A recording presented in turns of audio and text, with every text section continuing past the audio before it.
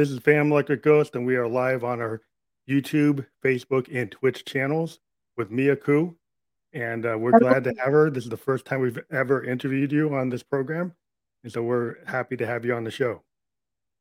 Thank you, Keith. So happy to be here. Thank you for having me. So excited.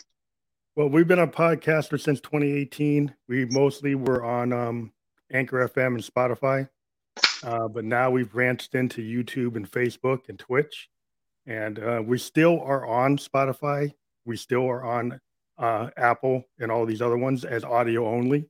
But now we have the added benefit of being able to do video and talk to people and actually see them on camera, which is pretty cool. So we're going to actually talk.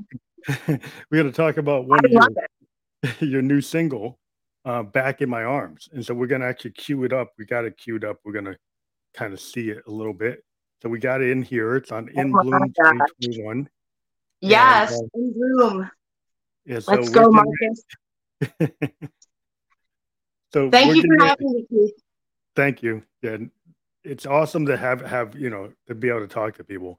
What we like to do on this program compared to the other one is actually show and listen to people's music. In this case, we don't have a video, but we are going to play the Spotify single in its entirety.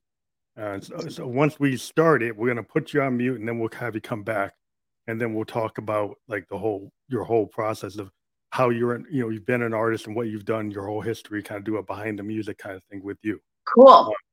So we're going to get into this single right now. We're going to put you on mute, and then we're going to play your song, and then we'll be back on the backside. We'll talk. All right. Awesome. Enjoy, guys. Thanks, Keith. So we're getting into it now. So I'm just going to put you on mute, and then I'm going to kick it off. So I'm going to kick it off now. Just got to get in there and hit the button. Back in My Arms.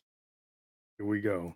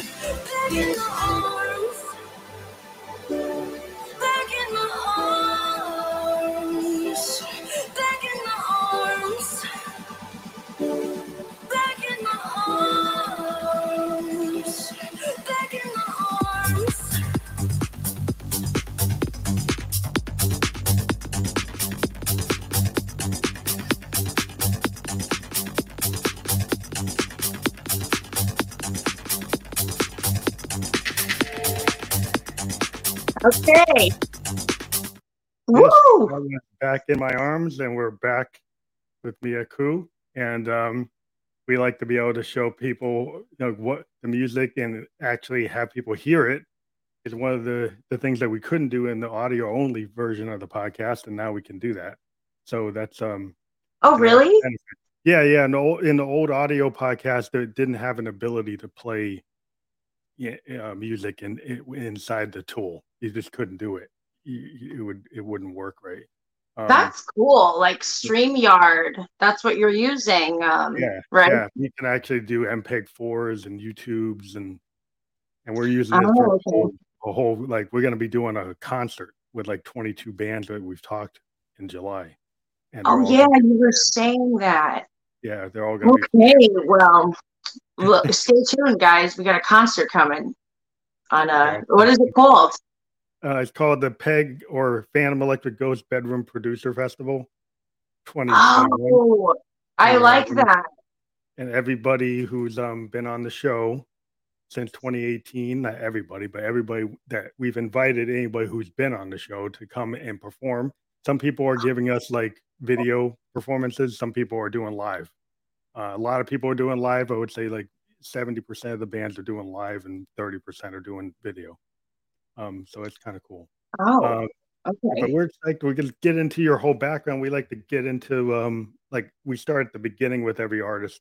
So we ask them like how did you first get into music? I mean, that's usually people are so passionate about music, but like at what age did you start in your music career? When did you start?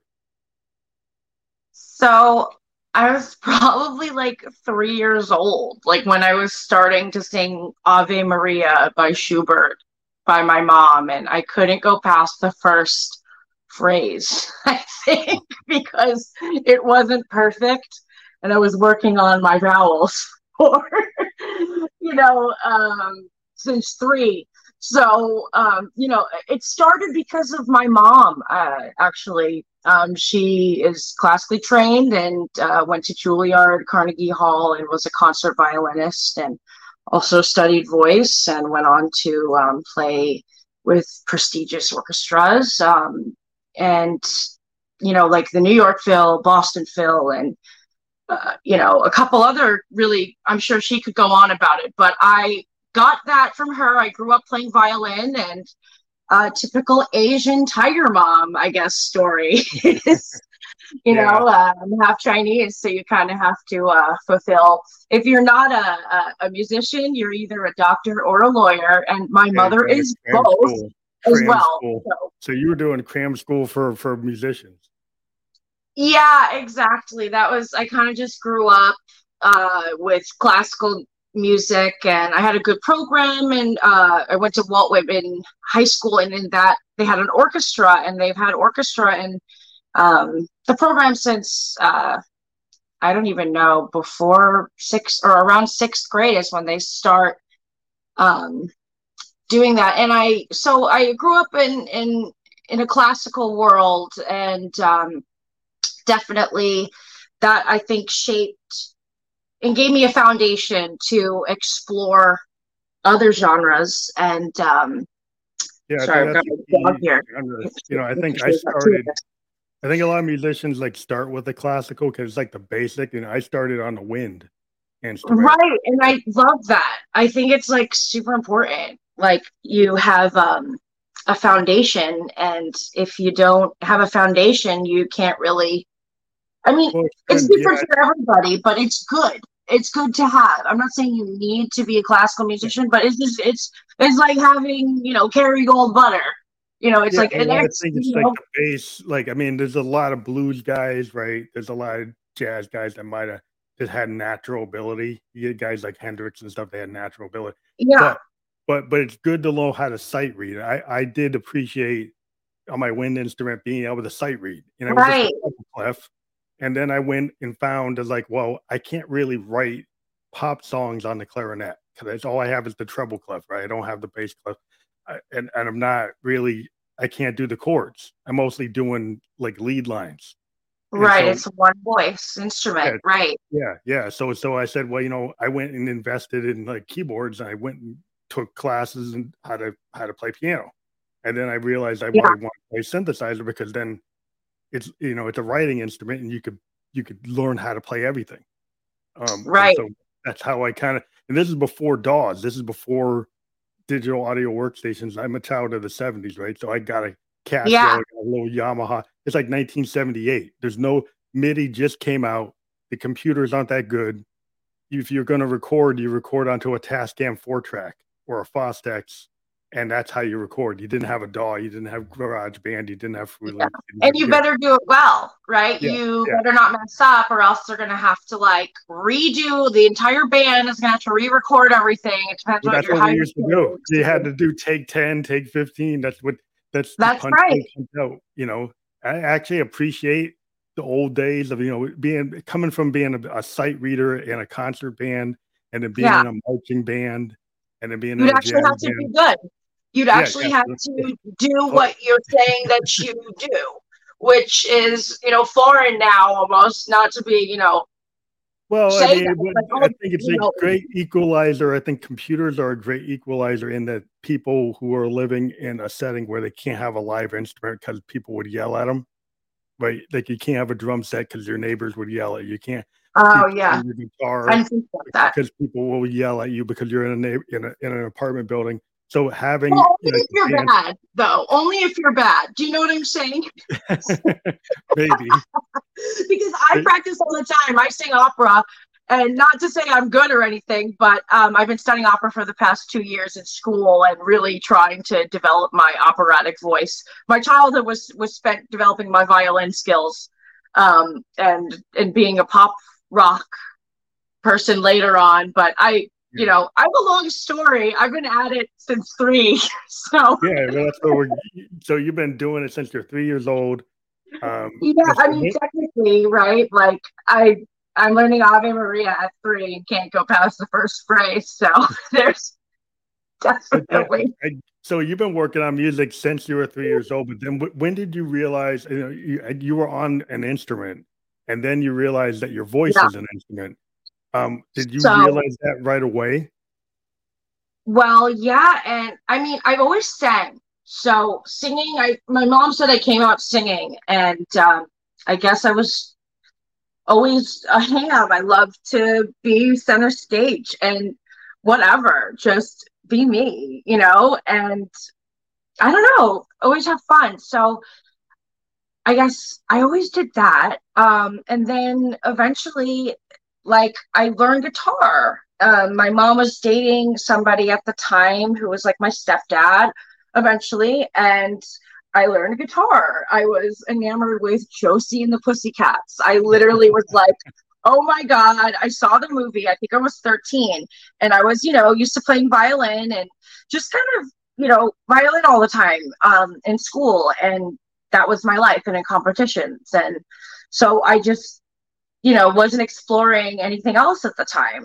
But then I heard Josie and the Pussycats, and I was like, so was that an electric guitar or an acoustic guitar? It was a Fender Strat. I had a real Strat. It wasn't a Squire. Okay, guys. That's cool. Yeah, I kind of date myself. Like when you talk about Josie and the Pussycats, I remember the cartoon.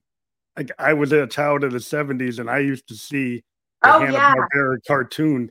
So when you say Josie and the Pussycats, I actually don't think about the movie. I think about the cartoon in like 1974 or something. Right. Yeah. So, I loved them, and I decided it was time for me to do this and play guitar. My mom's fiance at the time, my kind of stepdad, was teaching me, and I would practice all the time, and it's similar to violin, and I just ended up kind of playing a lot more. Did that get you more into pop music? I mean, the fact that you were into Josie and the Pussycats, you went from doing classical right into kind of pop. Yeah, exactly. Because I was like, nobody at 13 thinks like Bach is cool. Do you know what I'm saying? I know. No, people want, I grew up, everybody liked the Beatles. Like I'm a child of the 70s, and like 72, 73, the Beatles still had this big impact, right? almost Yeah. everything that I grew up listening to was because of the Beatles, right? Like they had the Led Zeppelins, they had Rolling Stone, but it's because of the way the Beatles wrote I the way love they the did Beatles. that everything became deeper in pop. Like the songs, Yeah. people had albums like a Sergeant Pepper's or an Abbey Road, or you had bands like Pink Floyd, and so everything was a lot deeper than maybe what we have today because people Oh, were doing like albums that really meant something. Like even like the Carpenters. I love Karen Carpenter. I used to listen to the Carpenters albums in my like, and I was a little kid, and I was like, I was kind of crying from her voice. I Because know. I think I mean, I've just felt the same way about her voice her. was I so mean, the powerful. Carpenters. So her voice is so haunting. It's just But oh, the the thing, even when melodies, the she's songwriting. even when she's singing something happy, there's like a melancholy in it.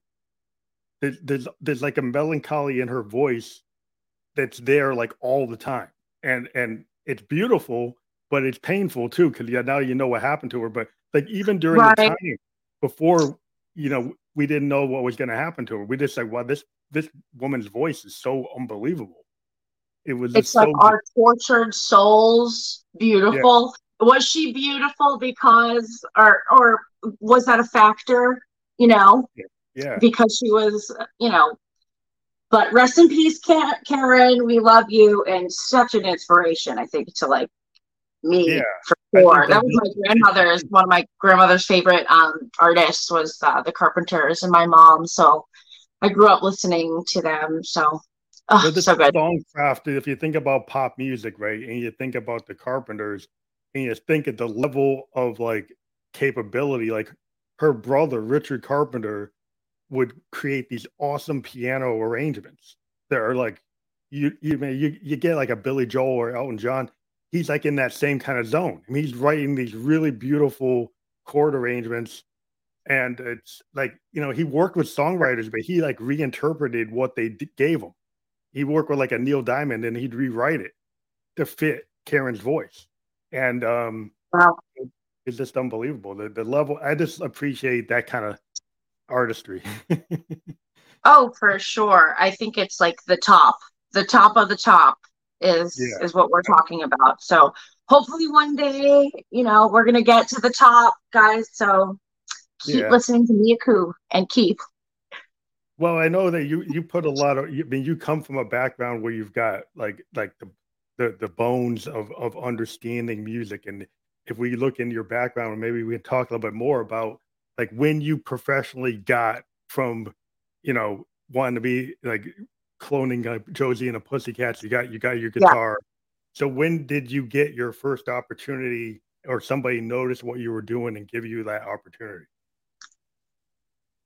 Well, I guess the biggest thing for me was the plain white tees.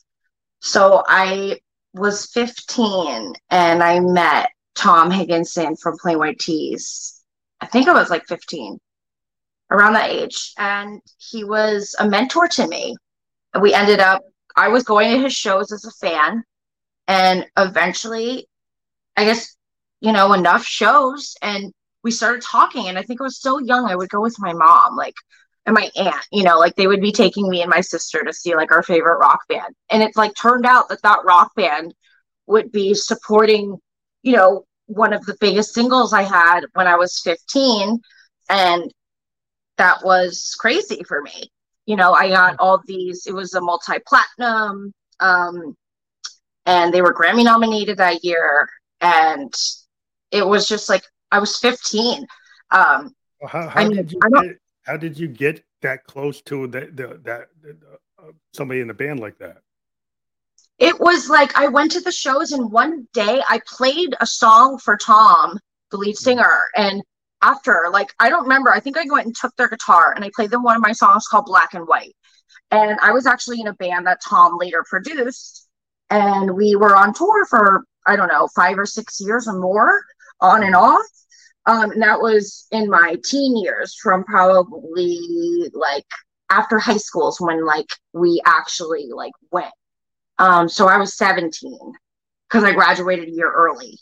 16 or 17, I'm not sure, but around that age. So I met Tom just like through going to his show. And then I played him some music and I was like, hey, do you know any producers? I'm a singer songwriter.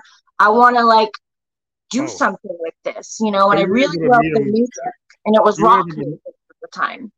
But you were able to meet him because you were in a band.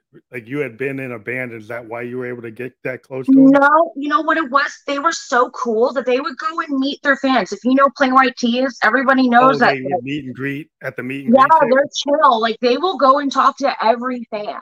Like I'm pretty cool. That's cool. Like a lot of some bands I learned from them too. Like they're nice guys. Like when I met them, they were not like pretentious. They'd be at the merch table every time they would play. And then they would be like, come meet us and say stuff like that. And I think, yeah, it was really supportive to me to like meet like my idols, like have them like talk to me, let them play a song, you know what I mean? And then produce me. And I mean, you don't always get to meet the band because sometimes the bands have layers and you can't get to them, right? You might be able to get to a merch table, but they're actually not at the merch table. Right. Like the band's like, they're off the stage or gone, right? But a lot of smaller bands or even bands that are cooler. But this was before Hey There Delilah. So this was before their big song. And then I had 2 songs on that same album of Hey There Delilah. So that was, you know, before I think they like blew the hell up. Like Hey There Delilah is a hit like across the world. So you know, the shows that they were playing at the Knitting Factory, you know, they're playing these small kind of like couple hundred venues, couple hundred people. They weren't at this like 10,000 people. That's what I mean. And then I met them and then they blew up. So it was kind of like right time, right place. And I met Tom and he's still one of my good friends to this day. So what's up, Tom? If you're watching this, everybody go check out Million Miler. He just released a new album, by the way. So check it out, guys. Million Miler is Tom's new side project. It's really good. Like really good. You stayed in touch. Yeah. It's cool to actually get those type of connections, you know. I think musicians, like that's what I spend a lot of time, you know, I'm a musician, but I talk to musicians on my podcast. And one cool thing I like to do is actually, we've had people on the podcast actually like an interview and then go and go find that person and go work with that person. So, oh my God. I had guests that go and say, hey, I really dug that person you interviewed. And they go on their own and say, hey, you know, Keith interviewed me. I like your scene. And then they start working together. I think it's really cool for artists to kind of cross collaborate or, you know, meet. And if I can help engage that, you know, it's always good. That's what we like to do. But, well, you're doing a great thing just by doing these shows and connecting people. And I think it's really cool. Like, I think I told you this off the show. It was like, Keith, like, this is cool. Like, you're just connecting all these people. And you're an artist yourself. And normally artists just go ahead and do their interviews and go ahead and do their life. But you're like making a business out of this. I'm like, okay, Keith. You know, so keep following, guys. It's cool to kind of like, for a lot of years, I just totally was heads down into my own work. And then I said, you know, maybe I should pay it forward and actually take some of my time and actually talk to other artists, right? So back in 2016, what happened was this guy found me, right? This guy found me on this other podcast platform that doesn't exist anymore. And he found my SoundCloud and he said, hey, man, you got like tons of material. And I said, yeah, I'm kind of crazy. So he interviewed me on his podcast. Oh my God. And then I said, well, what happened? I wonder if I would go to my Instagram and anytime somebody liked one of my songs, I said, maybe I should interview them. Right. So then I started, I post all this stuff on Instagram and I said, well, anytime somebody that's an artist ever likes my stuff, I will go ping them back and ask them, hey, do you want to get interviewed on my podcast? And that's my pitch. And I've been using that pitch since 2016 and I get 3-4 guests a week. Without agents, without anything. That's what I do. I just naturally, somebody likes my stuff or I like their stuff. And then I ask them, hey, you want to be on the podcast? And I don't deal with an agent. I just go directly to the person. I mean, I would probably say like out of 70 people I've interviewed, I've only had to talk to 3 agents. I've talked to people directly because I'd rather do that. You know, sometimes people force me to talk to their agent. And I'm like, okay, fine. But I like to just do it direct. Straight to the source. I hear that. it feels better, if I can just talk to somebody and say, explain what's going on, Yeah, without having, the layers. I But know, I know. Well, you're doing such a good job, and I'm super honored to be here. And thanks for asking me. So, so that's cool. So you're playing white tees, and you got a connection, and you got on the record. You did work. So what came from yeah. there? Like, give me the So sequence. yeah. What did you say? Just give me the sequence of events that happened after you had that opportunity. Like what were Okay. the other things that Yeah. started to happen? Yeah, yeah. Okay, so I had two songs on that album, which I think it went gold. Um, and yeah, so I got what is it? A lot of publishing deal offers. So because From that album sold so much and I had two So people songs started on it coming to and I you. was what? Did you Sorry. get agents coming to you after you did that? Did people come to you? Oh, yes, exactly. So I Yeah, had Universal, Warner Brothers, I was talking to, Royalty Network, who I'm with, a couple other indies. I had met with all the other majors before then for artist deals. So I had been around the block, like people kind of knew me. I was in a band called Kung Fu Girls that, yeah. Plain White Tees produced, and we had been touring and working it on MySpace and trying our best to be, known, so we were working it. Wait, what was the question? No, I guess I'm just following like the next stage because you were able to get on a big album. You got Yeah, people paying attention to you. You got people wanting you to get into publishing with you, wanting you to right. do songwriting. So, like, how did you pick like your next opportunity? Did you kind of have to go through things and figure out which one you should do and which one you Yeah. shouldn't? Did you get an agent that kind of said, "Hey, you should do this, you shouldn't do that"? Did you have anybody helping you? So touring wise, we actually, you know, through the Plain White Tees, we got on with APA as a booking agency. Mhm. So we were with them, and they booked a couple tours for us. But that was only for maybe like a year or two. So that was kind of the touring side. And that was through Tom, who helped us get that. Um, thanks, Tom. This is like the Tom Higginson interview. I can't right now. No, but he was super pivotal in my life, and this is part of my story. It's good to have somebody that helps you. Like, it's really cool when there are other artists that, they don't have to, but they help another artist and they launch it and they maybe don't even Yeah, talk about it. They just like we might went on do it. tour with them, and they helped us go on tour with them, and APA set those tours up. So that was cool. And with the Frantic, I think it was another band in Tria Paris, and we had independent tours. So, but what came out of that was the publishing deal with Royalty Network, is who we eventually ended up signing with. So Mhm. we were in the talks with Universal and a couple other that I mentioned before, but that we wanted to be with somebody who we knew, you know, is one thing to go major, but there's a lot that comes with that. Do you know what I mean? Like Yeah, yeah.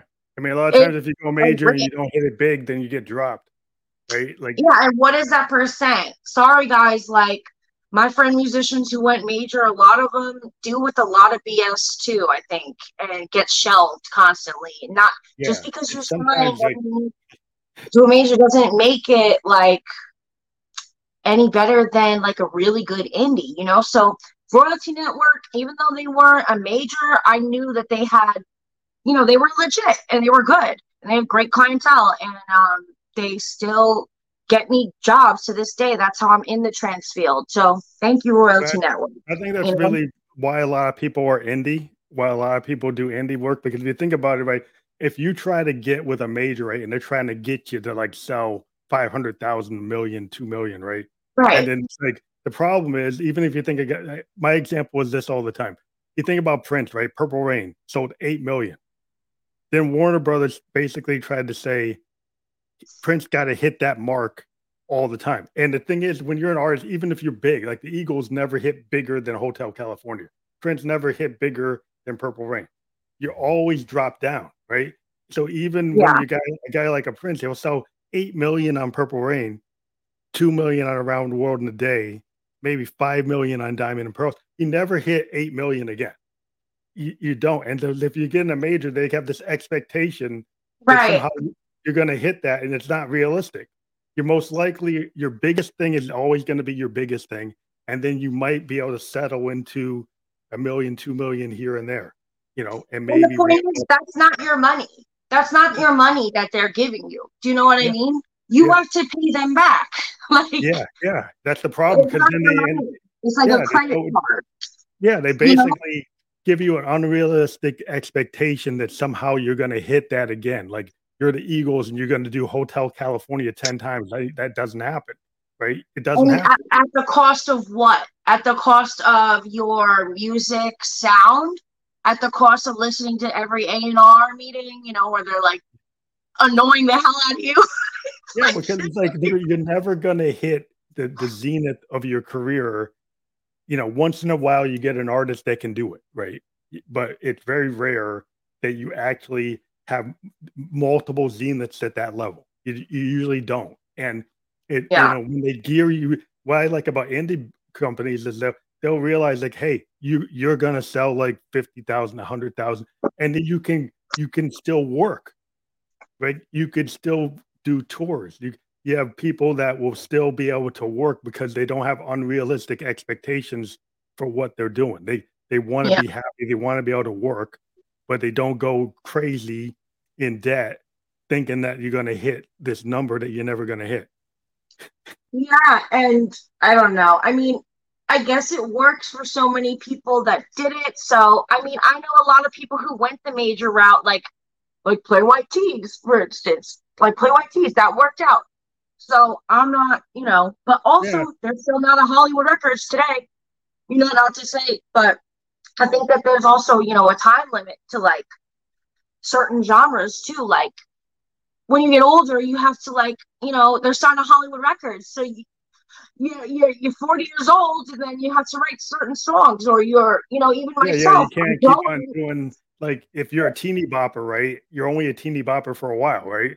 So right, and that was my music. It was young because I was so young. So everybody you're always transitions. evolving. That's right. Everybody evolves. If you think about the Beatles, right?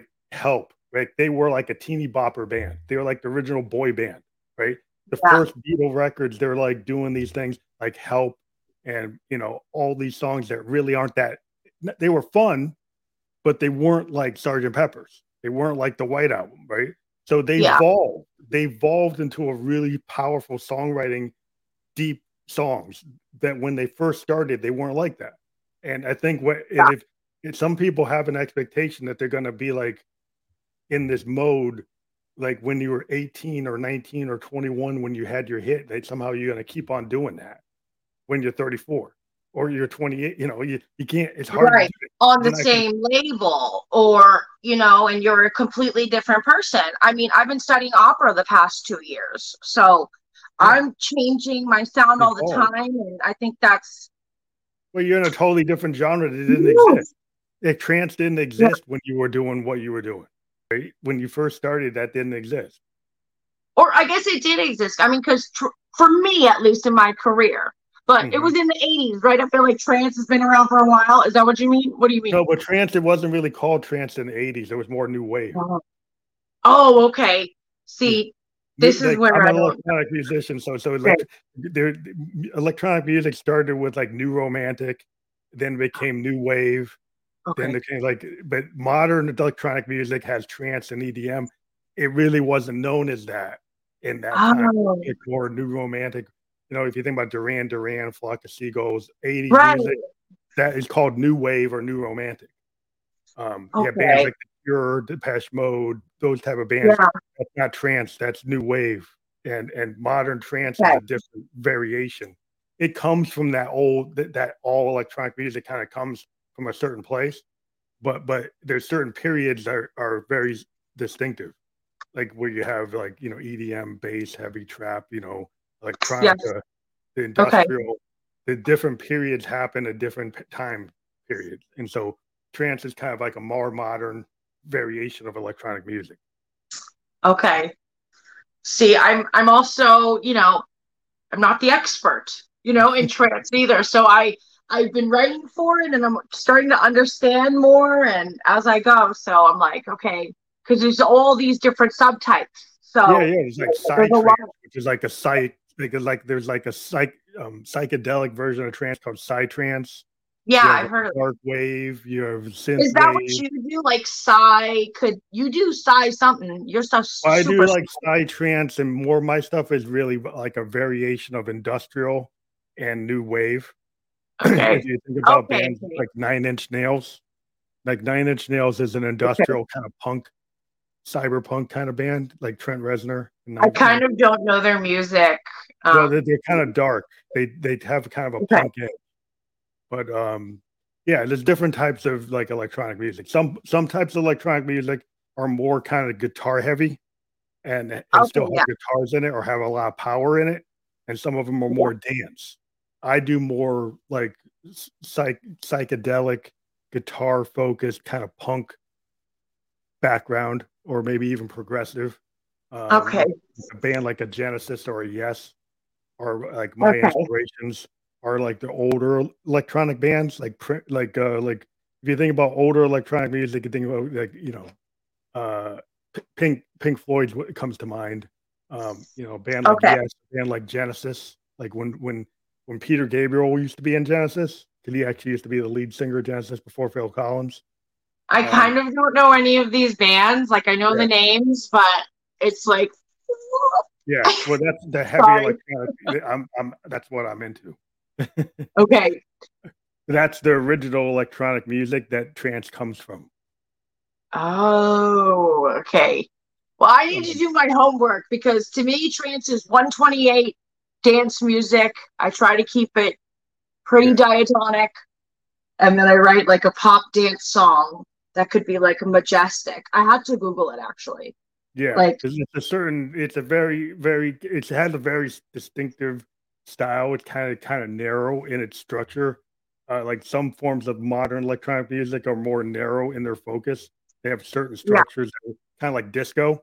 Like disco is a very focused genre, has a certain right. set of beats, right? Trance is the same way, EDM's the same way. Yes. If you get into Yeah. other types Okay. of electronic music, they're more open, right? So they can cross genre.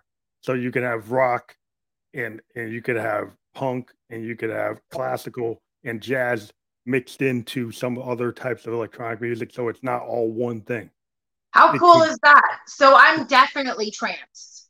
yeah, yeah, definitely. You're in a structure of trance, and I can hear it, and that's cool because that is a big popular. It's in the clubs. It's what people are kind of into. It's kind of like disco, the modern disco. It's like what's beat focused. Yeah. But there's a lot of beat focus, and people used to call it techno. Like, when the new wave first came out, then they got techno, and then techno was kind of a variation of new wave, and now you got trance and you got, all this other stuff. Deep Oh house. my lord. Then you got techno. That's right. And Yeah, that's like techno is a little bit faster or techno something. is before trance. It's like a Oh, trance comes out of that too. But it all goes back. Goes back in the okay. day. But it's like, it's just cool to understand, the flow of these things, because it kind of goes like in this age, people take multiple genres. People will take like an old 1920s genre and throw it into an electronic song. They'll take a I love that. flapper song and throw Yeah. it to a modern song. Well, they'll take a country song and throw hip hop into it. There's all That there comes happens so across in genres. pop and in many things too, right? Like I guess when I think of all those things, it's like coming together that happens like everywhere now. I mean, it's like what else is there to do, I guess? Like Well, it's cross besides just genre. combining them all. I think cross genre is like the way to be the way forward, because I think that if Definitely. you remember, disco died because people kind of got tired of it, right? So if you Really. have a genre and you do it to death, then some people have said that like EDM with the drop eventually could become boring if people don't innovate, right? Because if you always Yeah, have the drop in the same structure and you have the same structure all the time, eventually people say, "Well, it's kind of boring. I want something new." Right. So that's what's true. cool is to actually take multiple forms and say, what if I took EDM and I threw a little hip hop into it, right? What if I took EDM and I threw psychedelic rock into it, or I put punk rock into it? Then you can extend it and make it turn into something else. And so that's kind of like, producers they're trying to future think. You try to push things in multiple directions and not be in a box, I love that though. That's what makes music different now. Everything coming together. It's like a melting pot. You could do any genre. If you want to be the Bee Gees, if you want to do the Bee Gees, you could go do the Bee Gees. If you want to go and bring back Saturday Night Fever type sound, you could do it, and you'd have an audience that would like it. And and it could be really good. I mean, for sure, I find myself always trying to like pull different things, because if you do the same genre, you're only writing in one genre. Like, what are you doing? You know what I mean? Like, you got to like switch it up and combine everything. There's good stuff from all different kinds of music. So, I think I think as an artist, as a musician, I get bored, right? So, like a lot of, being a keyboard player, I like to play, classical and jazz, because those two forms kind of challenge you. And there's so many different periods in jazz. So if you say you do jazz, right, but there's like there's bebop, there's fusion, there's Afro, there's all the blues. There's tons of forms, right? So you don't get stuck. You could go and you could jump with somebody that's doing like Mingus. You could jump with somebody that's doing like Miles Davis. You could do Coltrane. You could do, Dave Brubeck. You have so many different ways you can go. It's hard to get bored, And so it's like, to me, it's like if I want to play and I want to get really like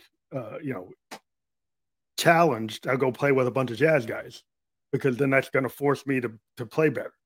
That's true. Well, as a classical person, though, you're either classical or jazz usually. So I don't know anything about jazz. Like, it's not my scene, usually but I appreciate it. But it's like you either go the jazz route or you go the classical route, and they're very distinct, and they don't do this. I feel like it's weird, because it seems like the classical guys kind of like, oh, I can't do jazz, because they don't think it's like legitimate.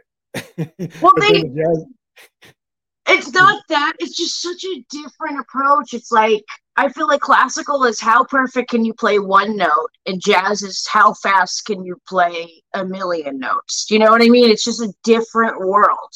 Like, but it also can be like jazz can go very slow. It can be very moody. It kind of depends. Like, if you're into bebop. Bebop jazz can be very slow and very melodic, and it can take in all kinds of forms. Like, you can go and suddenly throw in some show tune theme, and then throw in like a Bach theme, and then mix it up. So the thing about jazz is freeing, because you can throw many forms into it, and you can have structure just as tight as classical, and then go off and be dissonant. You could go and do dissonant. You could go and do something melodic. You could come back. You can change time signatures. You can change keys in the same song, in the same way that classical does too. And so you have to have almost the same skill set as a musician to play it, because it can be very complicated. But it's not that it's not complicated. I guess it's like just two different schools of thought, and historically as well. It's just different. And I mean, they do come together, I guess, like with when, like, who's a good example? Gershwin, you know what I mean? Yeah, Gershwin. Like, stuff like that. Like, I mean, if you listen to Gershwin, like Brubeck, Dave Brubeck Quartet did stuff that was like, really a Dizzy Gillespie. You get these big band jazz bands in the 40s have a lot of orchestration, a lot of stuff is written down. So they had like set songs that are written down as tight as classical music. Yet some jazz bands were very tight, and they play the same thing every night. And it's true. They had the sheet music. But maybe nowadays, I don't know what the hell's going on.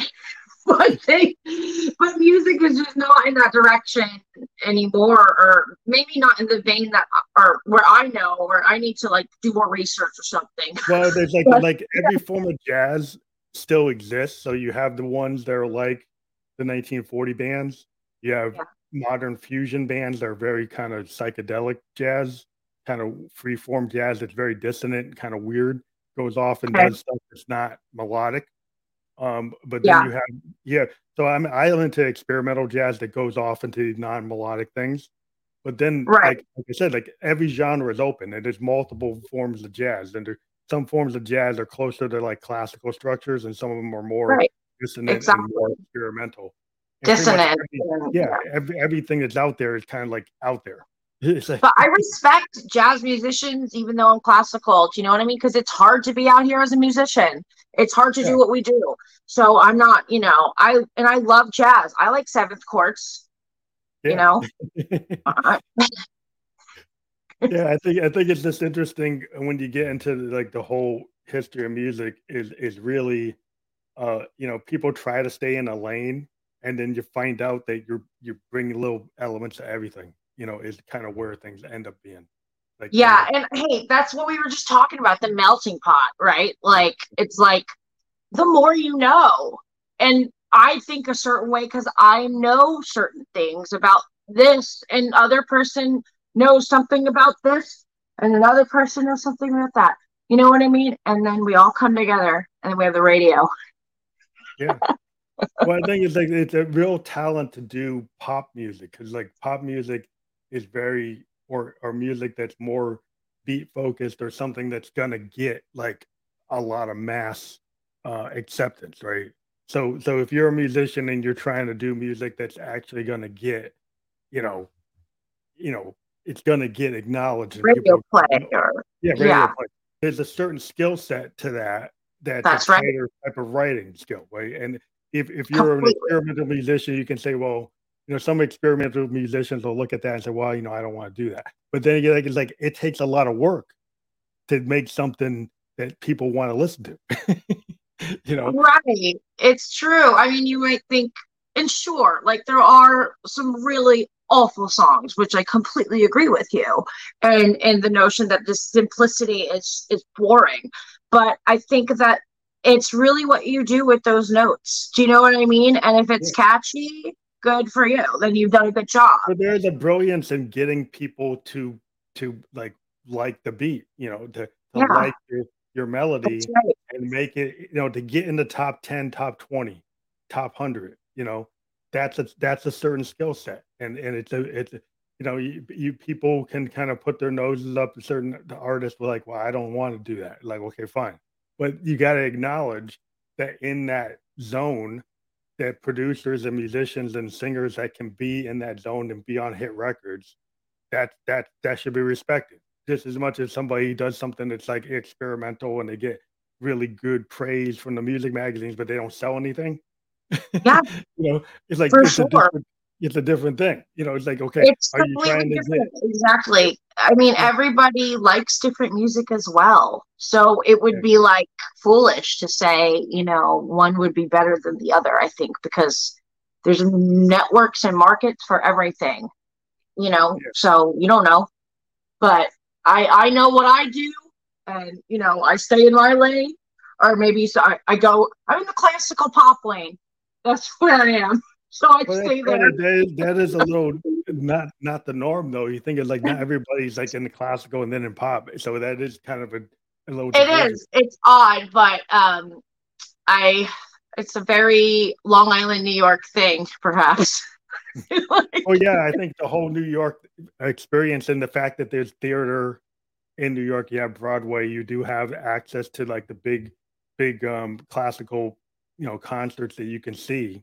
So you can yes, see these big, you know, orchestral happenings, right? Because that's right. you're I in a place. mean, there's Yeah, all those bougie places, and the school I went to, and I mean the access that I had to yeah. I some mean, I of think you the see best that like if you education. were So in Los Angeles or San Francisco, if you're in New York, you have, Boston, you have access to that, right? There's certain cities right, where you have access to an actual orchestra. You have, that they're actually Yes. going to, have this Philharmonic Orchestra. You're going to have the Boston Orchestra, the New York.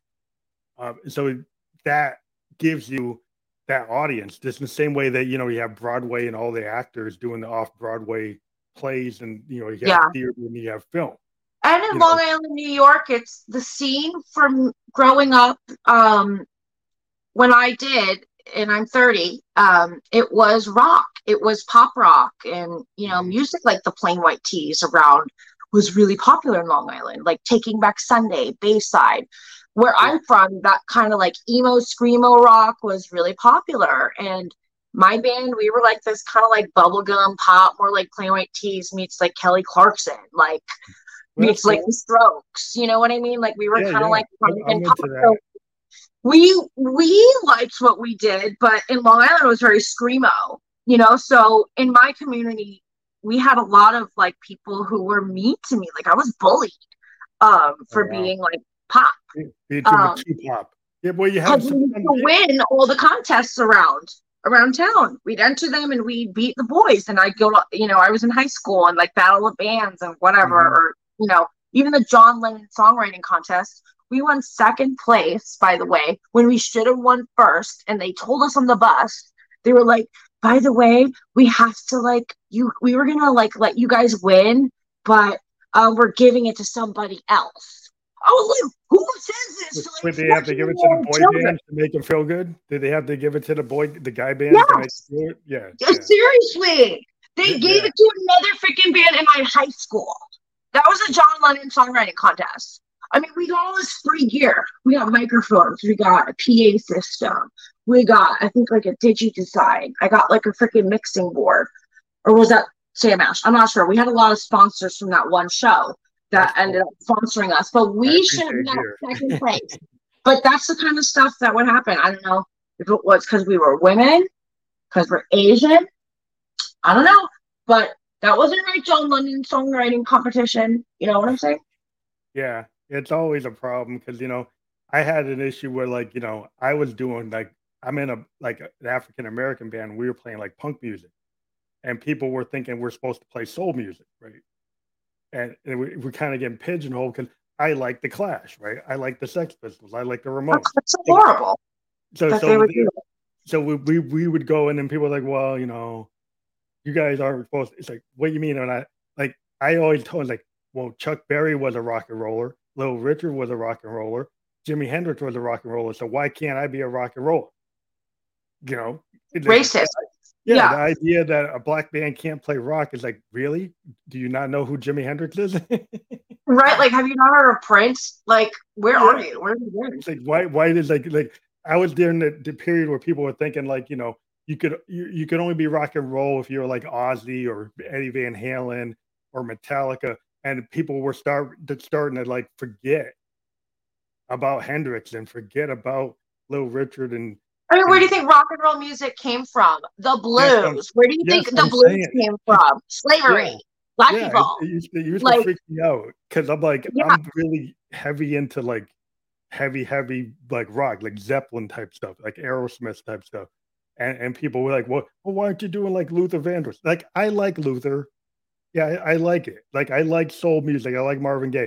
But not every black artist is going to do that, right? So offensive. Yeah, so because, like, there's always going to be a guy that wants to be like a Lenny Kravitz or like a Prince or like a Hendrix. And we shouldn't get pigeonholed that they're all going to be rappers or we're all going to be, R&B. That, that if you want to do like jazz, like I want to go play like Sun Ra or Miles Davis. And that's not maybe what's popular today. That's not like playing like, mumble rap. Like, not that that's bad, but like that's not where my head's at. I'm not going to be a mumble rapper. I'm going to play more like Coltrane or Hendrix. Yeah. No offense to the mumble rappers, because you guys do your thing, okay? Yeah, it's just, it's like, when something gets big, then people expect everybody to be like in that thing, right? And so it's like, oh, where's your song? It's like, well, I don't do that.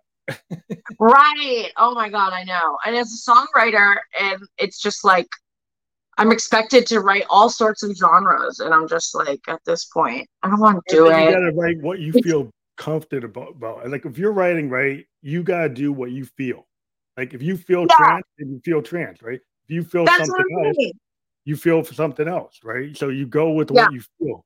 You know you can do a good job, right? It's if you know you understand it, right? And it's like, oh, I can do an EDM song because I get it, right? I could do a hip hop song because I get it. I can do a mumble rap song Yeah. because I get it. You got to feel it. If you don't feel it, it's not going to be authentic. I think, and people will Yeah. figure out that you're not authentic, and then it's like it doesn't work. I know. And I mean, look, I've had to be that person. It's like, okay, you got a songwriting session. Like that's what happened to me with Marcus Schultz. Summer Dream is I found out about that session and I didn't even know what trance was, but I ended up getting a single on that record.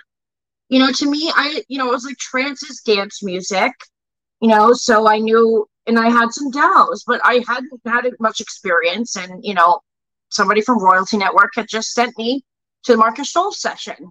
And Mhm. I ended up writing one of the singles. But to me, I'm like, okay, I try to find out what the form is of the song. To me, I was like, okay, trance, 128. I'm going to write a pop song at 128.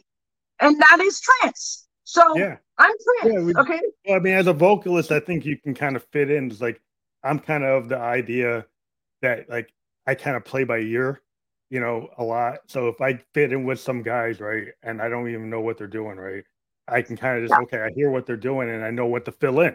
So I think a lot of vocalists and lyricists, right, you hear the basic tracks and then you figure out how to Yeah. fit in, right? Right. And whether it's like trance or country or whatever it is, you can kind of look. I hear the vibe, right? And in being a musician, you'll just naturally figure out how to come in.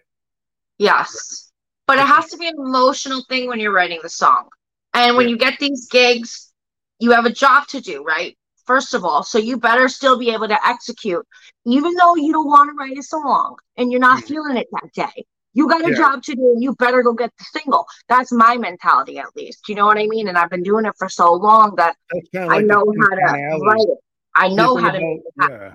You think about like songwriters, the classic songwriter, like the Tin Pan Alley songwriters, right? Back in New Yeah. York, you had like Carly Simons, you had you had all these great Neil Diamond.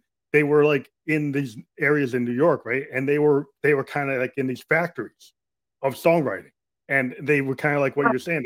They were kind of like, well, you guys got to make a hit, right? So they go write a But song. Neil Diamond was after Tin Pan Alley, right? I think he was part of it. Really, I He thought like Tin Pan Alley was like the 20s, right? Like first No, Broadway. the Tin Pan Alley is the area, and into the 50s and 60s, there were Um, songwriters that came okay, out of I'm that, thinking right? wrong, Right. wrong years. Okay, Mhm. so it's 50s So and 60s. Okay, yeah, not the so 20s. Okay, Neil Diamond was a writer before he okay. became a big a solo act, and so Oh, and so he had like a bunch of like Carole King, yeah. wrote like they I wrote feel the earth move yeah, on she was my one of feet. those songwriters. She wrote songs for other bands. She was writing Yeah. songs for tons of bands, and then she decided in the 70s to come out and write her own song. And Neil Diamond was the same way. He wrote songs for the Monkees, he wrote songs for like all these bands, and then suddenly it became the age of the singer-songwriter. So all these people who were writing these songs for bands suddenly decided, well, I could go out there and do it because I'm giving all these guys, all these other bands my songs, So I right? felt. Yeah. And so that's what you're doing. It feels like that, like you as a writer, and kind of like like a production, like it's almost like if you think about like a studio I am musician. assuming, yes, that's Yeah, 100%. After I came back from tour, um, I maybe was in my 20s and I moved to LA. I think I was, and even before then, I was in a lot of sessions. But once I moved to LA, I made sure I was yeah, session in a player. session every day for But that's a years. working musician. That's how you survive. If you want to be in music, and like sometimes you're not going to be the name in lights in order to do it and be a working musician. You got to be a session player. You got to be a studio musician. You got to be somebody who goes on tour and does the backup, Right. and you do production work or whatever. And you can sit there like a Carole King for many years. She went and just wrote for other people. And Yeah. like Neil Diamond, like again, they wrote for other people. And then suddenly they said, I'm going to have my day. I'm gonna get out That's there, and then right. boom, they got out there, and they got big. And it's rare when you get a really good songwriter that suddenly is able to be that singer songwriter, and then it's their material, and they're able to control it, right? So Yeah, they can get out there and have their voice exactly what they want, and that's when you yeah. get like this really awesome synergy. I love it talking to singer songwriters because it's cool to actually talk to the person who wrote the whole thing, you know. You know. Yeah, it's definitely. I think a lot of people start out like I started out wanting to be an artist. I got good at being a songwriter because I wanted to be an artist. Mm-hmm. And I got so many labels being like, oh, well, you're so good in the studio. Mm-hmm. Like, maybe you're such a good songwriter. Which one are you? Are you an artist or a songwriter? Because you can't be both. both. Well, you Because can't. you can't be both. You That's what can't be everyone both. tells me. Meanwhile, I'm an artist, a songwriter, a producer. I'm freaking in Logic and GarageBand. I'm like Yeah. trying to I'm mixing my own records, mastering my own records. It took 15 years to get good at this stuff. But I'll tell you what, if you're an artist out there, you can do it. You Yeah, you can have do to. all this stuff, even though people are going to be like, you can't do this. You can only do one. That's Well, not that's because true. the industry wants to segment, right? So they want to make a person all you do is top lines. All you do is studio. You're a studio musician. You're playing the bass, right? They want to separate it so that there's certain niches and people are in those But niches. there's people who can do it all, and Yeah. I'm one of them. Do you know what I Yep. mean? There are Yeah. people, and if you just keep discouraging people, then how are they going to keep develop their skills? But you only become good at things because you did it, right? So if Yeah. I everybody's like, mean, "Are you only an artist?" Like it's like, no, you're not just an artist. Your job is to write hit songs. Yeah, That's your job, you know? I think a lot of people get caught up in this idea that they got to work with a producer and they're not actually going to write the lion's share of the song, right? They're going to do the top line, they're going to sing it, right? But And then they're probably right if they're not a hit songwriter. Do you know what I yeah, mean? yeah, Like yeah. you're probably not writing a hit if that's like something that's happening in your session. Like, you know, how much copyright are you really getting on these songs? Like, let's Yeah, look at the numbers, you know, yeah, because it's probably that producer, the mega producer is getting 80%, you're getting 20 or 10, you yeah, know? because he can write a song in 30 seconds because he does this breakfast, lunch, and dinner and has been for 20 years. Yeah, Do you know because what I mean? the mega producers, they got the certain style, and then they just rotate the vocalist in, they rotate other people in, and it's That really same they're getting the template, lion's they share. open it up. But hey, that's smart. You know, all these Yeah, templates and how these producers work these days. I think Steven Slate, I saw he has all these templates you can buy now. And you just open up your session and it just mixes for you. You have a vocal chain, you know, are you a female soprano or something? I think you yeah, probably yeah. put in like your characteristics of your voice and your sex, and then you're like, okay, you have a freaking vocal chain. They're like mixing and mastering for you. Like it's just crazy where we are. But you obviously still need some skill set to like work, you know, a DAW, and you know, you're not just putting out hopefully crap, you know, and just using these Well, presets. yeah, But I I think mean it's that's still kind of helpful. where I kind of like have been. You know, I'm a big purveyor of like old school recording, so Oh, for I don't sure. even use a DAW. I pretty much just use all my hardware instruments and track it like the old Wow. days. So Okay. so Still. yeah, I don't use the DAW at all. I do everything. I track it manually. I play every note manually. So it's just a different way of doing it. But that's not what Yeah. people do because To that's give not you what like a round of applause for that, like, well, that's because I feel like, okay, if I'm going to do it the way I want, that's going to make my sound really different than anybody else's because I'm not using all these templates. And I'm not using all these loops. I'm not using all that. I'm kind of just that's doing true. what I feel, right? And so it's going to come out a certain way. It's kind of like if you deal with a traditional rock band. If you think about like a Eddie Van Halen, he wasn't using any template. That's all the band playing that down, right? You get a band like like Black Yeah. Sabbath. That's all those bands. You know, you think about Live like in the same room. yeah, the guys actually putting it down that's kind of the tradition I come from, is actual like full rock bands that actually put stuff down and aren't Wow. using stuff. So that's kind of like where my head's at. But That makes me sound very young. So, I mean, I'm like definitely in the doll. I grew up with the doll yeah, always in yeah. my sessions. But props to you doing all that hard work. Perfect performance over here. And the Tone King, Keith. Well, I think it's just a different style because I know there's so many people. I think the DAW allows a lot of people to do music that maybe couldn't have done it before. And allows people to Yeah, put down a level of perfection that you would have to take 6 months to do before. You would have had to go to Sunset Studios or Olympia and actually yeah, have a full production team to be able to do it. And now you can that's do it right. by yourself. It's just a different. There's still musicians that kind of want to do it the old way, Right. and a certain level, and it's harder. I never tell anybody that doing it without a DAW is not easier. You're kind of making it hard on purpose because you want to do it that way. It's a choice, So you choose to do it that way because you're trying to do something a certain way. You're trying to so it's a goal that not everybody's gonna want to do, but it's something that more and more bands are starting to think about it because they want to sound less in the box. So if you want to Right. sound less in the box, you got to sound more like a natural band, more Yeah. It like depends on the record and what yeah, kind of song you're making.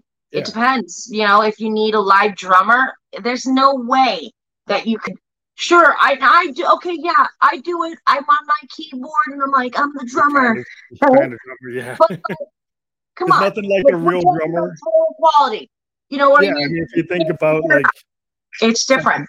a Motown drummer, right? Think about modern drums today, right? Right. And go listen to a Motown song with a natural drummer, It right? is not a guy in his room going Yeah, on the a keyboard. You natural know what drummer I on mean? You like a can't do that. Marvin Gaye song or a Supreme Right. song or the Four It's Tops. just wrong. It's It would just just so be wrong to do that. It's not yeah, how it's recorded. yeah. If you It's think about it, offensive. you get bands today that do like retro soul. So if you have a Yeah. retro soul band, they'll actually get a real drummer, real bass player, real guitar players, and they'll put it down like Motown, or they'll And put hey, it down. let's give them jobs. Why are Yeah, you taking away the drummers' jobs? yeah. Well, I think there's something about that natural drum sound in a soul song, like a Motown song or a Stax song Yes. or like a Philly soul song. There's And when they're nothing all like playing together, all yeah. playing together, you If you have know? like a real horn section, like trombones and saxes and trumpets, and there's something about that. Like if you listen to Earth, Wind, and Fire, you can't do that in the box. It's very It's just difficult. different. Yeah. I mean, I've made pop funk records and they sound phenomenal. But they are not Earth, Wind, and Fire. Like you have to have the groove. We're talking about musicians so locked in. They rehearse together. They wrote Yeah, the song together. You yeah. know They what I kind of mean? live They're in together. the They same live. room, but It's you're like a just living. different. It's like the Grateful Dead, Like right? Daft Punk. You ain't gonna sound like the Grateful Dead unless you're like a hippie, right? Like the whole idea of the Grateful Dead was this hippie aesthetic, right? The Dead used to play 6 hour concerts. They Oh my used to god. go and do one song for an hour, one song Yeah, for an hour. It's a different type of vibe. It's like it's not a 2 minute song. It's like an hour long. you know, I it's, know. it's a different type of thing that when you go that way, it demands like a different aesthetic. And so, but to me, it's like everything is cool. And like I said, like not everybody wants to listen to an hour long Grateful Dead song. Some people want to hear a 2 minute trance song or EDM song, right? Because they don't have the patience for an hour long song. Right. Like I mean, I have friends who are into that, and I just can't do it. My classical mind is like, where's the melody? Where is the form? Like, why is it not like catchy? Like, I'm like, I just can't like do it, And I'm like, hey, this is where everybody has different tastes in music, guys. So, you know what I mean? Everybody's Yeah. gonna like a different thing. But I think it's just music is just, to me, it's kind of personal taste. Like everybody has, some people use music to kind of zone out, right? Some people use it to go jogging.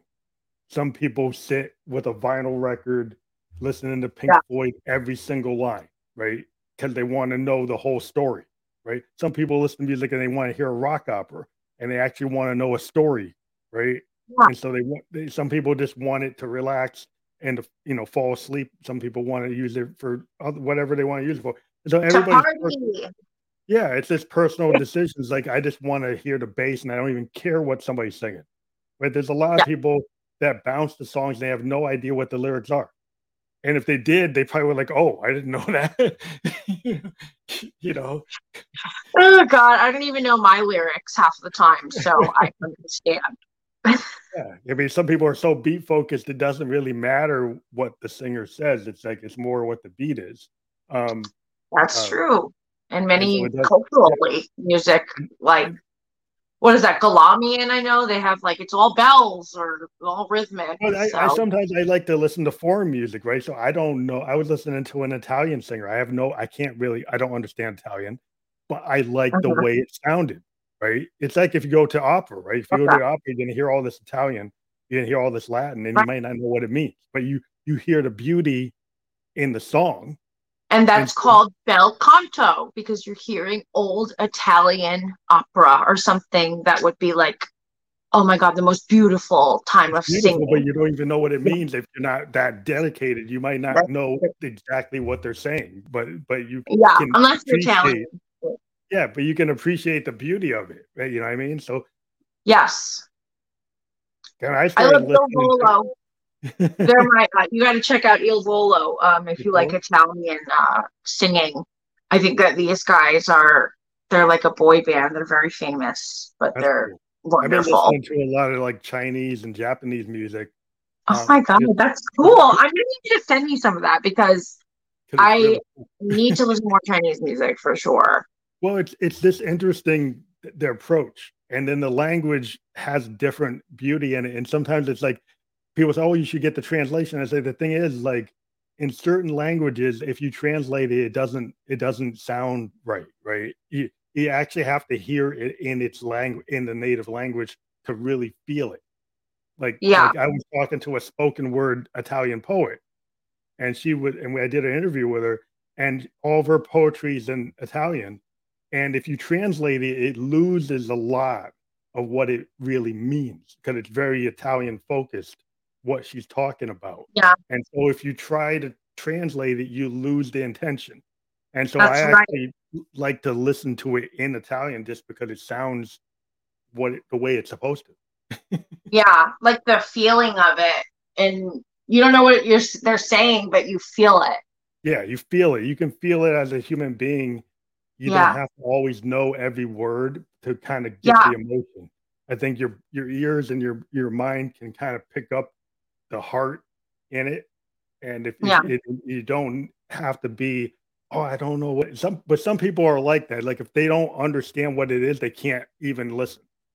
Some people are such that they have to know what it means, or they don't want to listen.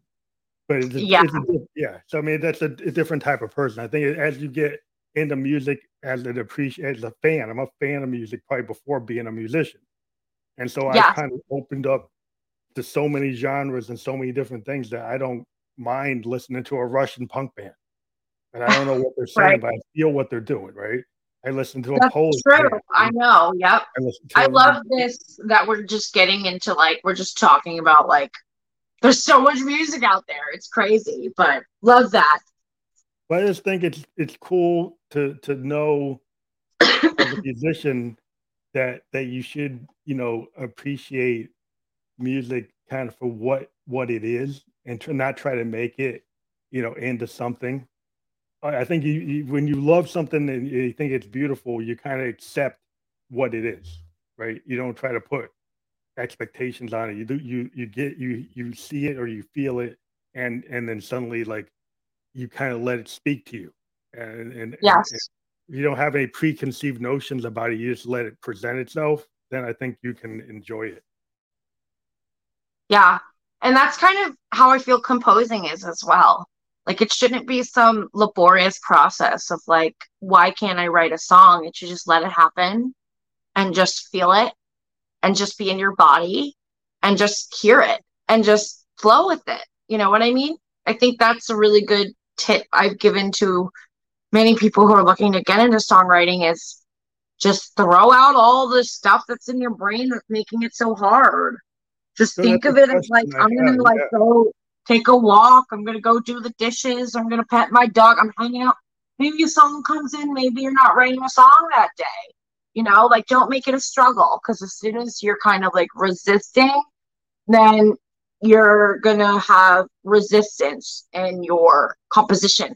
You're not going to have problems.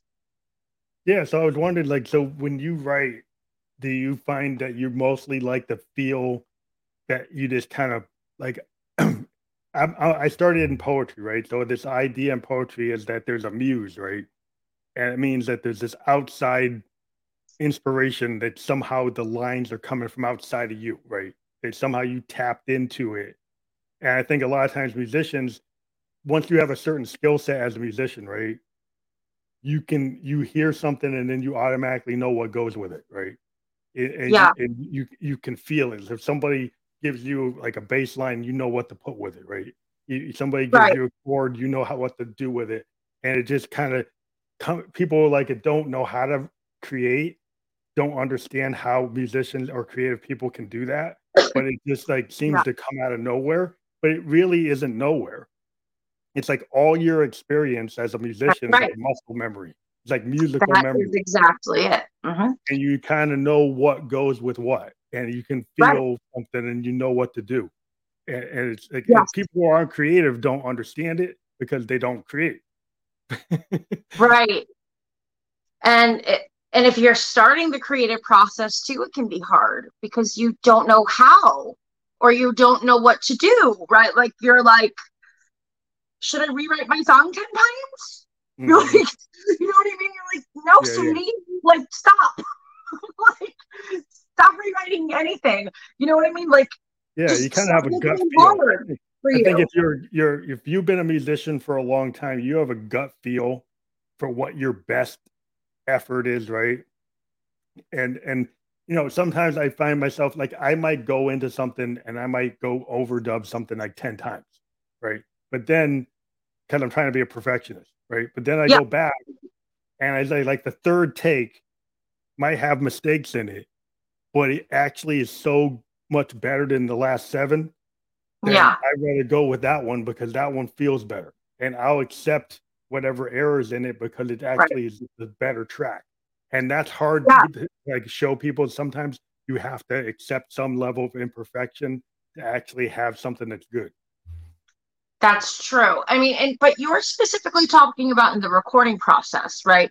I'm talking about in the composition process, but I do agree with you in, that overdubbing something and having the record sound absolutely right is meant for the record and solely that purpose of making that right.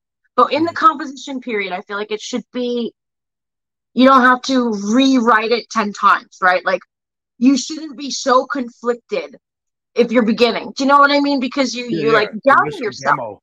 Well, I think the initial demo, you let it be what it is, right? So and you need to follow your inner ear. Yeah. Like, what do you think sounds good? It's not about you though. It's about the music as well. That's what I like to tell people. It's not even up to you. It's like, where does this go? What chord goes here? Yeah. Where's this melody going? And where are we harmonically going to support the melody? And that's how I write. It's I hear, if you hear progression, you're going to fill in the melody in that progression. But it should be easy. And I try to tell people, like, just try to relax and just let it happen. And so do you feel like I over time, what I've done, like when I was younger, with my band, we would start, stop. When you're with like 4 guys in the basement, right? You start, stop all the time, right? Totally. I know. Yeah. And you're all arguing about what should be what. But then like if you go by yourself and you're on the piano, right? Or you're on your guitar, I would just let the tape play and put something down, right? And then it's like, I'm not going to keep on starting and stopping. I'm going to actually put down the complete thought, and then maybe I'll do another variation of it, but I'll let it be that stream of consciousness kind of complete thought, and then it's like later I might tweak it, but I'll let the demo be what it is. Correct. And that's what I believe is songwriting. Just that process right there.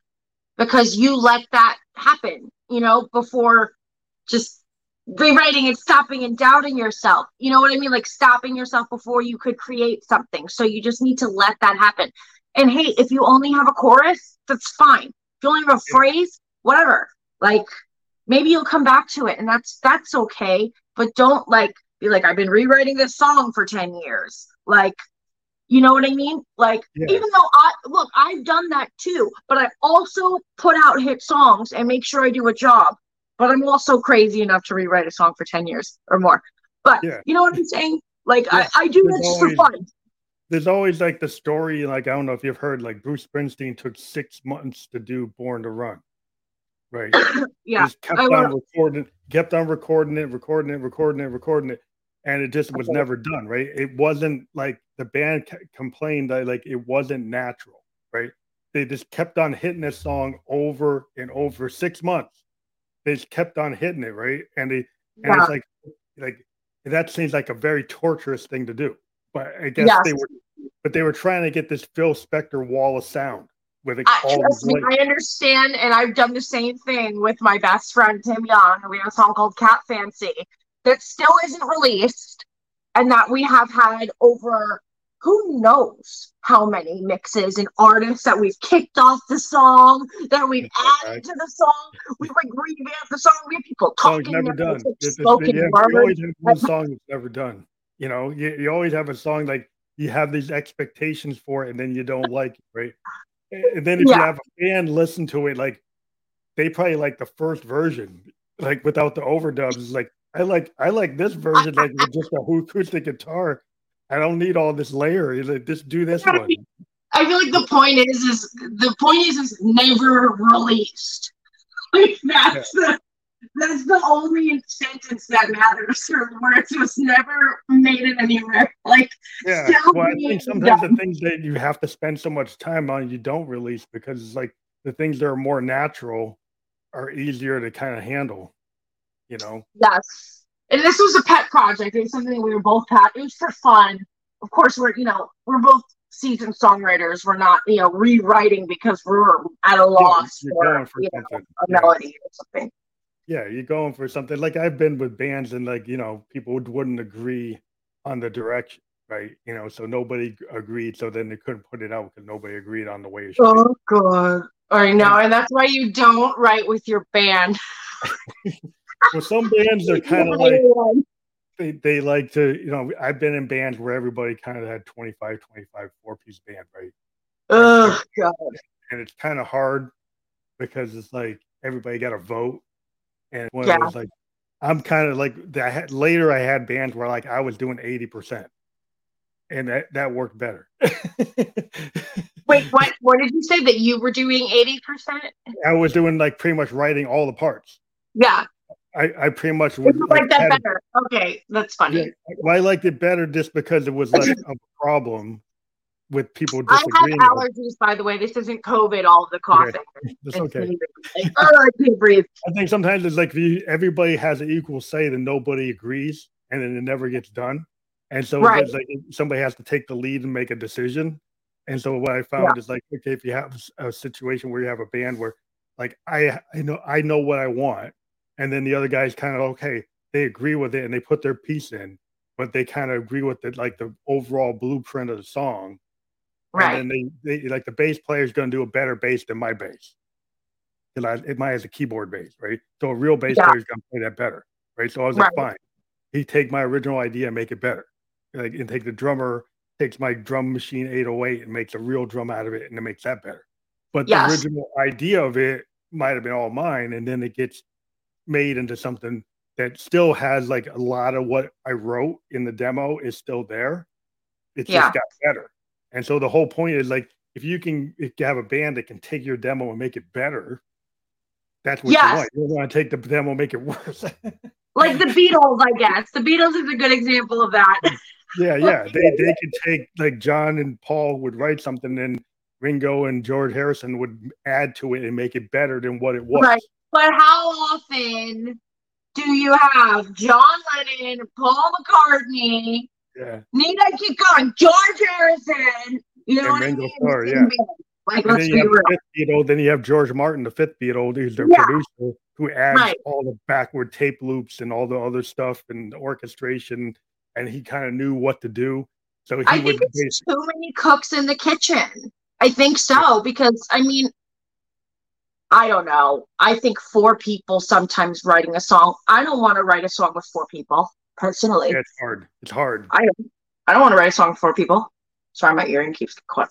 No, it's a hard thing to do. I think it's like it's hard to get like agreement. Like you have bands like Pink Floyd, the whole band would mix. They'd go into the studio and every member would be on the mixing board mixing their part, right? And so that's they kind all of cool, actually. it's kind of cool because they actually what happened was then the bass player made sure that his bass line was heard.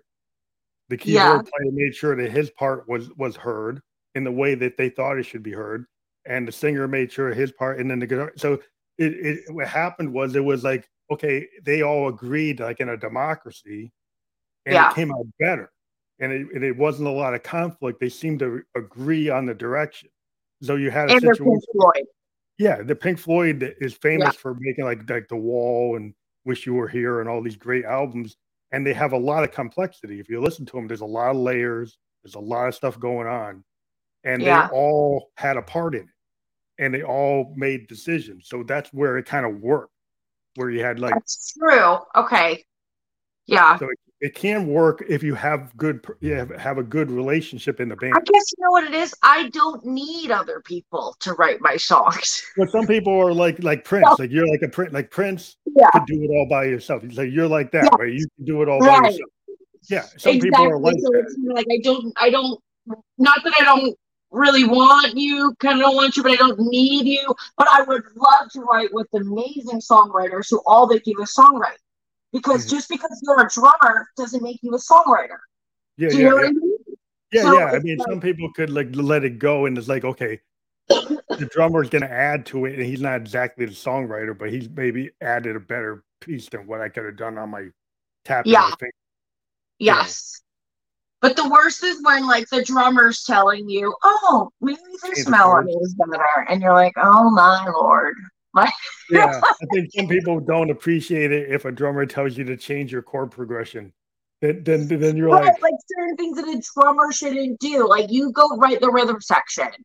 Like, please I'll write the melodies and whatever. And unless you run into a guy like a Don Henley who actually could sing and do the drums for the Eagles.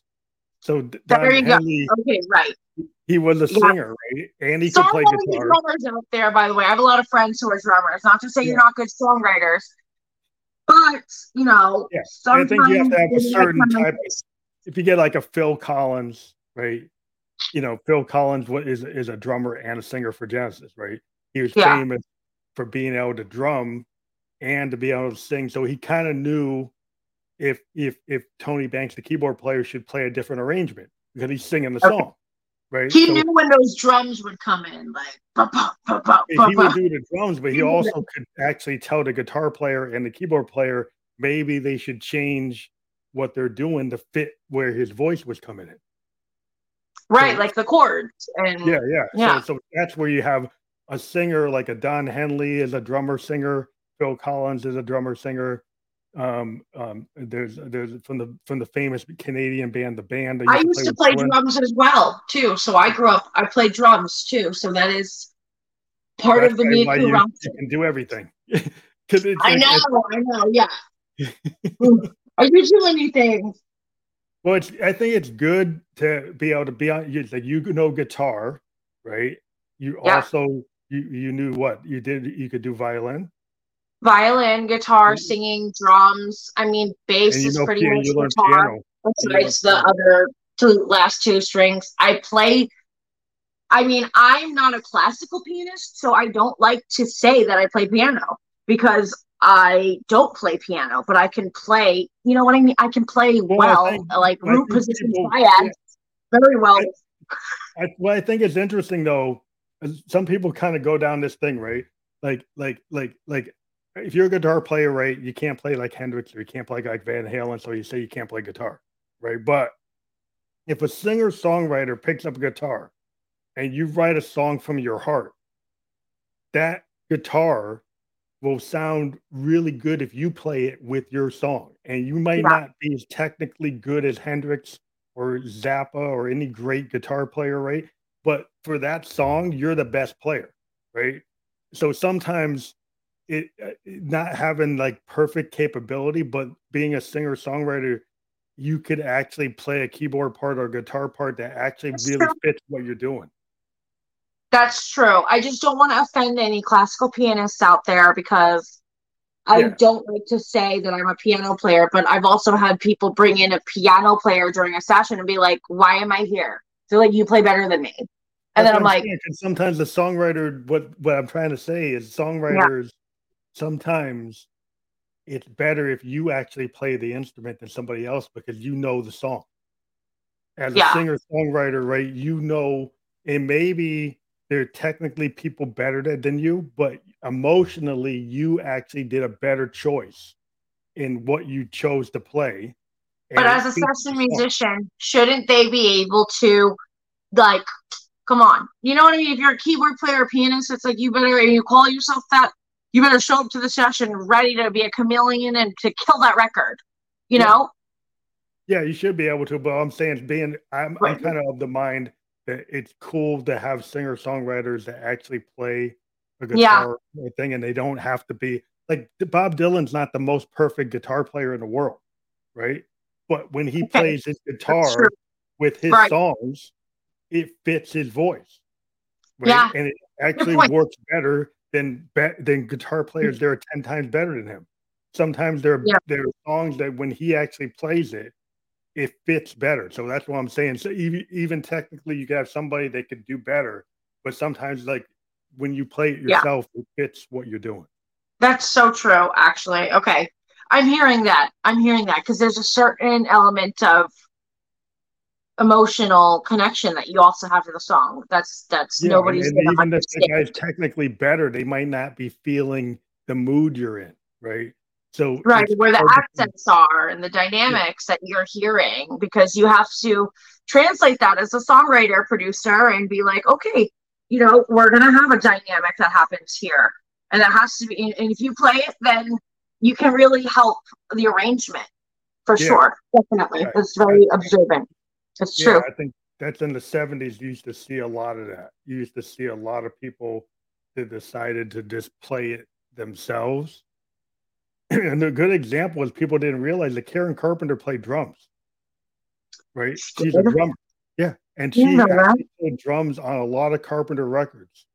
And Wow. she was told to not do it when she played live. But if you listen to the Carpenter records and those drums are because Karen actually felt where those parts should go. And there maybe were guy drummers that could do a better job or whatever. But Right. what she felt and how she played them, those parts, Yeah. she actually did a better job because A she hundred actually percent. Yeah. feel it. Yeah, so that's why I'm getting a good example is like people didn't realize that she actually can play, and there are actually some video of her playing some classic Carpenter songs on the drums with a mic, and seeing Oh my her God. I sing, need to look sing that up. and I hit think the I might have drums. seen that, but I Yeah, forgot she played drums. yeah, and it's beautiful because when you see her that voice, and then she actually is feeling the drums, and it's just so Crazy. perfect. It's I really gotta check perfect. that out. Yeah, it's awesome because it kind of I try to I like to tell like young female like people who are in bands like young women, and I'm like, look at Karen Carpenter playing the drums on these songs. I actually showed the girl I was working with, and I was like, that is so awesome. It's like you if you can play the drums and sing, you should try it because it's like Yeah. very powerful if you can get that across. I think God, that can I make don't it think fun. I'd be able to do that It's a because hard thing to that's do, but if you can't, if you hard. actually can do it, but you rather be upfront, I'm kind of the guy that I think as a fan, I actually like seeing Karen Carpenter behind the drums more than seeing her in front of the mic. I thought that was Yeah. like more impressive to me, but Oh, well, it's so much harder to do. I mean, yeah, and with her voice and the way she sings, it's like to support properly while Yeah. playing the drums, not being out of breath and hitting those notes and making, smooth lines. And when she Like, did it, it was like wow, really beautiful to see her do it. And like wow, every I time I gotta ever check that out. seen her do it, I was like, wow, I love it. That's so crazy. That's like, I mean, she's Karen Carpenter, of course. It makes Yeah. so much sense. That's like, like everybody has somebody you look up to. And it's like I would say like Karen Carpenter and Jimi Hendrix. It's like, how can you put those two in the same thing?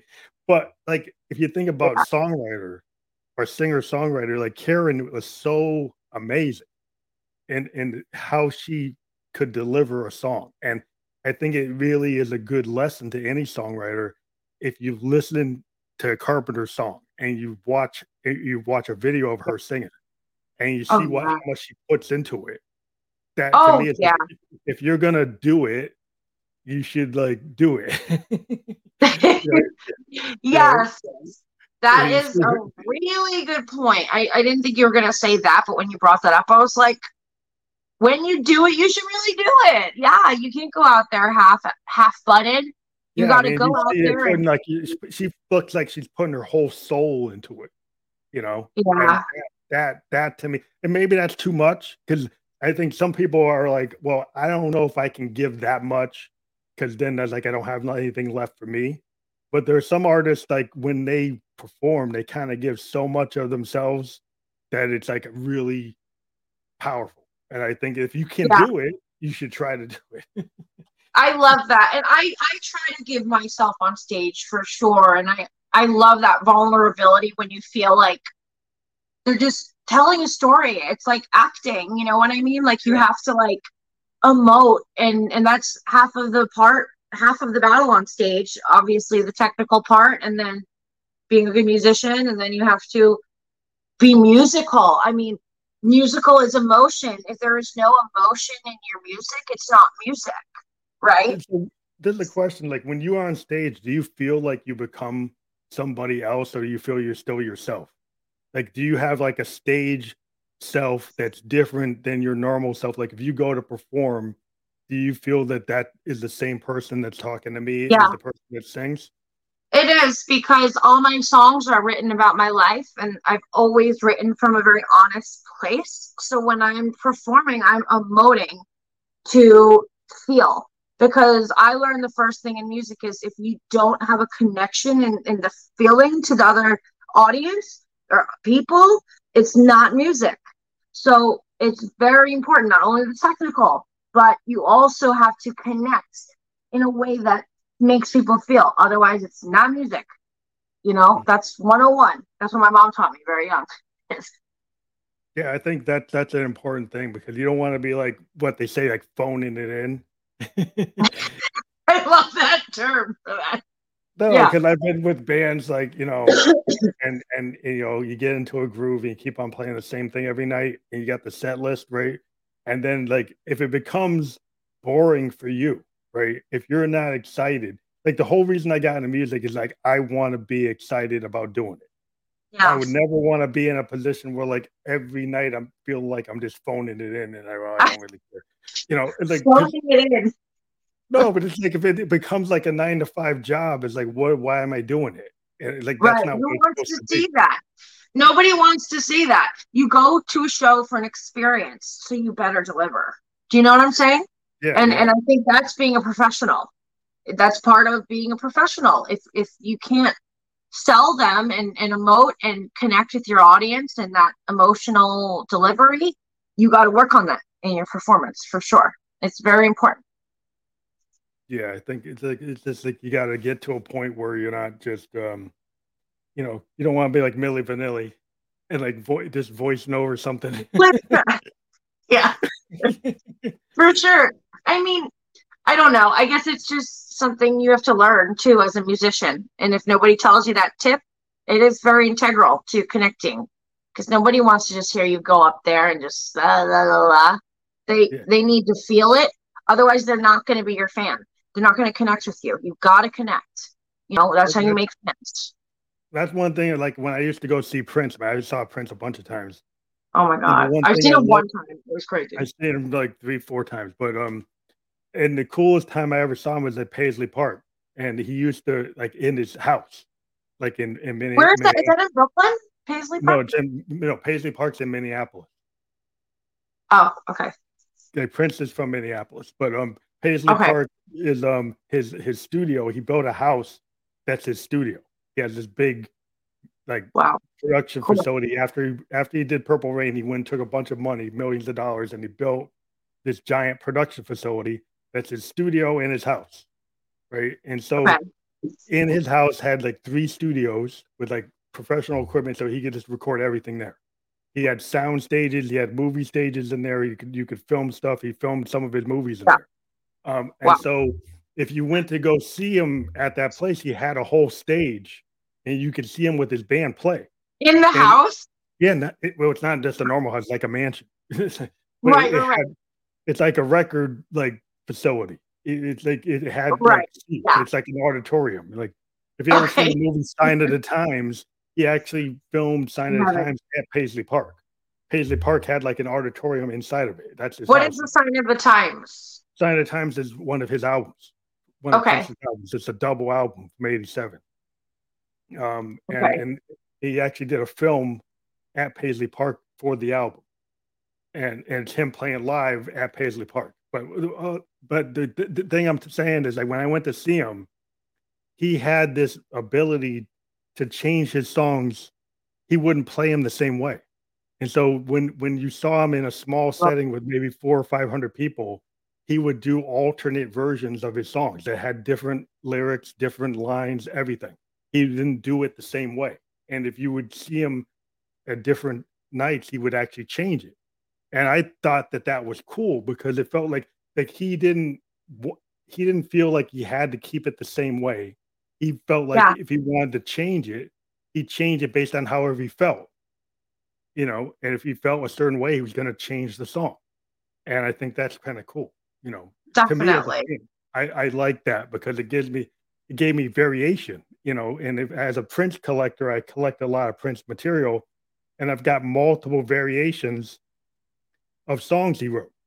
That way he has different versions, and it's like, he'd hold it and then change it. And, there's versions of songs he had like in 1978 that he released in like 87. And he had that song structure in 78. And then he released it in like 87. So he had songs he would hold on for years and then put them out, and he, would just change them. And it's just, I think it was just really cool to have a guy like that did that kind of level of stuff. Yeah, definitely. I love that. Well, you always got to mix it up. Yeah. Live, for sure. It's part of the show, Yeah, it's just cool to have that kind of live capability. There's some people today that want to hear the same as the record. They just want to hear the song the way it was on the record. But then, I like to hear bands that actually mix it up. Yeah, and there's also some people who will lip sync it too. Well, yeah, it's like Milli Vanilli. And then you catch them when the tape breaks, and you're like, it's like, hey, yeah, and then they're like. Are you trying to do that for real? It's like, no, I guess it's skipping. Yeah, I mean, but hey, I understand that certain shows, like if you're doing the Super Bowl, you know what I mean? Like certain shows have like probably so much money is involved in that. It's like, who knows? I think also there's a lot of if you have dancers and you have a lot of choreography, I can understand that for the dancers, you might have to keep things stable, right? And so if you have to keep it stable, then you have to have it kind of set, right? Going off the DAW on a loop and on a bunch of sequence tracks that are multi-tracked. And maybe you have some that are muted and some are not muted, and you're doing some of them live and some of them aren't. Some of them are just going off the machine.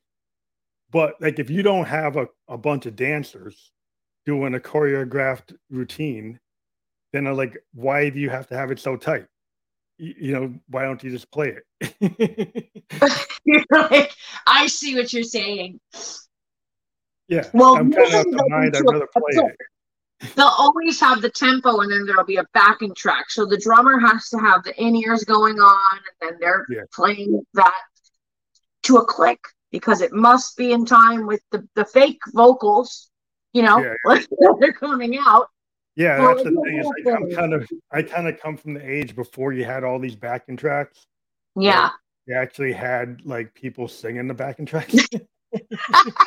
Yeah. You know, or people playing. So what happened is like I'm laughing because I'm like, what is that? maybe you've got 32 tracks, but you only play what you can physically play, right? So back in the day when I was playing, right, you might have 16 tracks on your recorder, right? But when you go to play live, you only play like, you know, 6 of them because that's all your band can play, right? So you Right. didn't try to do it. You just played a version, the live version. The live version doesn't sound like the studio version. The studio version is its own version, right? So when you go to play live, you don't have to do the click track. You just play it, you know. And so that's a different type of thing. It's hard to get people to do that anymore.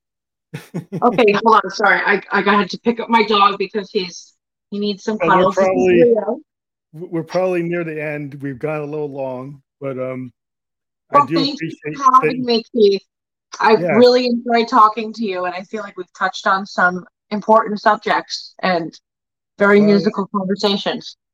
I love to just kind of go, you know, into it, kind of stream of consciousness. Me um, too. I mean, we're just having a convo. So thank you everybody for tuning in. well, I think your dog wants some loving, so I let you have it. I know he's like, Mommy, this is real. Mommy, I This is want to my talk to you. rescue. He's little. He doesn't Yeah, want to turn. Let's see if we can get his face. Honeydew. yeah, I see that he needs attention. He needs a lot. Yeah, he does. But thank you Okay. for having me. Yeah, this really will be with the permanent links I will send you, and it's gonna also get converted for all your fans. We're gonna be on Spotify. We're gonna be on Apple Podcasts within an hour. You'll start seeing that happen. Okay, perfect. Yeah, send me a link and then I'll promote it. Okay, thank you. Thanks, Keith. Yeah, bye. bye.